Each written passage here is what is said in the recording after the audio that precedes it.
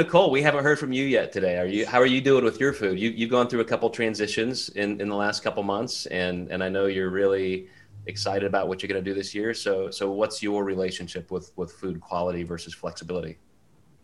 Well, I've mentioned, I had to really unlearn a lot of things, and a couple kind of tactics I would say that got me to be more in tune with my body, because I didn't really know what that was. I thought that my signals were wrong because this diet didn't follow this diet or something.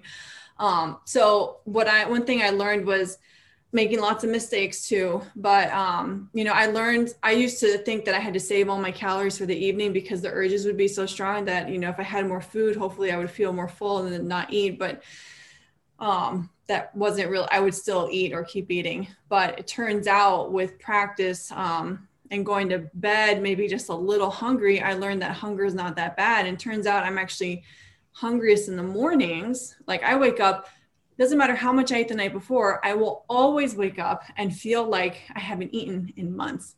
Every single morning. It's the most annoying thing, but I also know it now, so it's not scary. So I'll have coffee, I'll have a decent breakfast, lots of protein that carries me through the morning. And then by dinner time, I could have some chicken and an apple and be fine. Like it doesn't need to be the dense meal that my breakfast does, but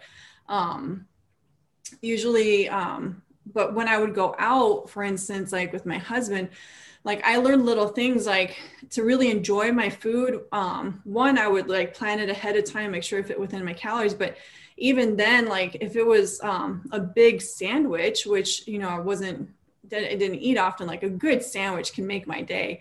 But sometimes a sandwich with like 2 slices of bread are like, it's honestly too big of a bite and I don't enjoy it. And if the bread's toasted, it scratches the top of my mouth. And I'm like, why am I eating this? It's literally hurting me. So I would literally I now just take off the top slice of bread, not because I'm going low carb, it's just so I can bite the food and do it. Functional. Yeah.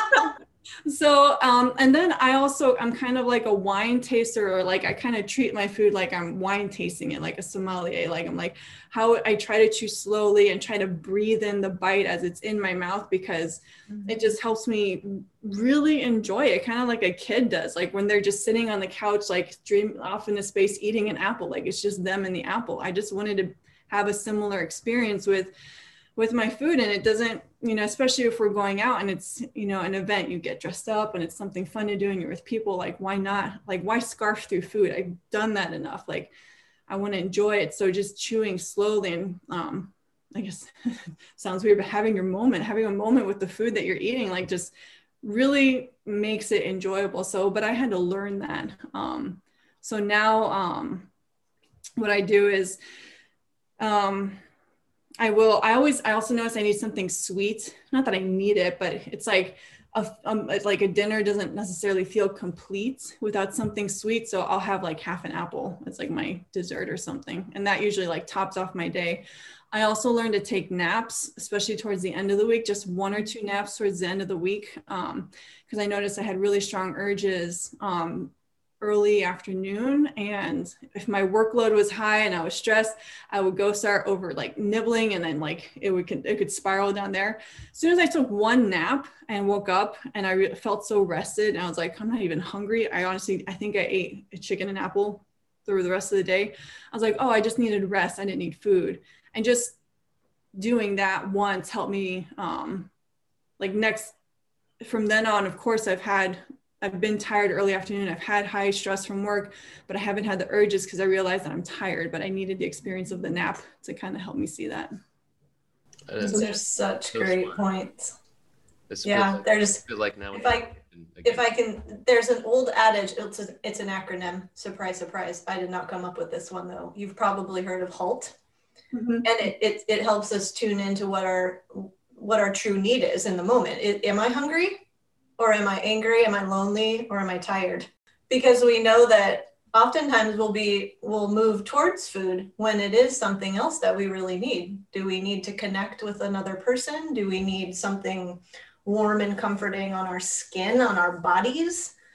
Or is it actual food type nourishment that our bodies need? And the way that you describe, Nicole, what you're experiencing is like the word presence came to mind. I want to be present with my food in this moment, and just me and my food, and not distracted and kind of all over the place and having my monkey chaotic mind going, so that I'm not looking down at my plate and it's gone and I don't remember tasting anything. And you wonder why you feel like you missed out on something.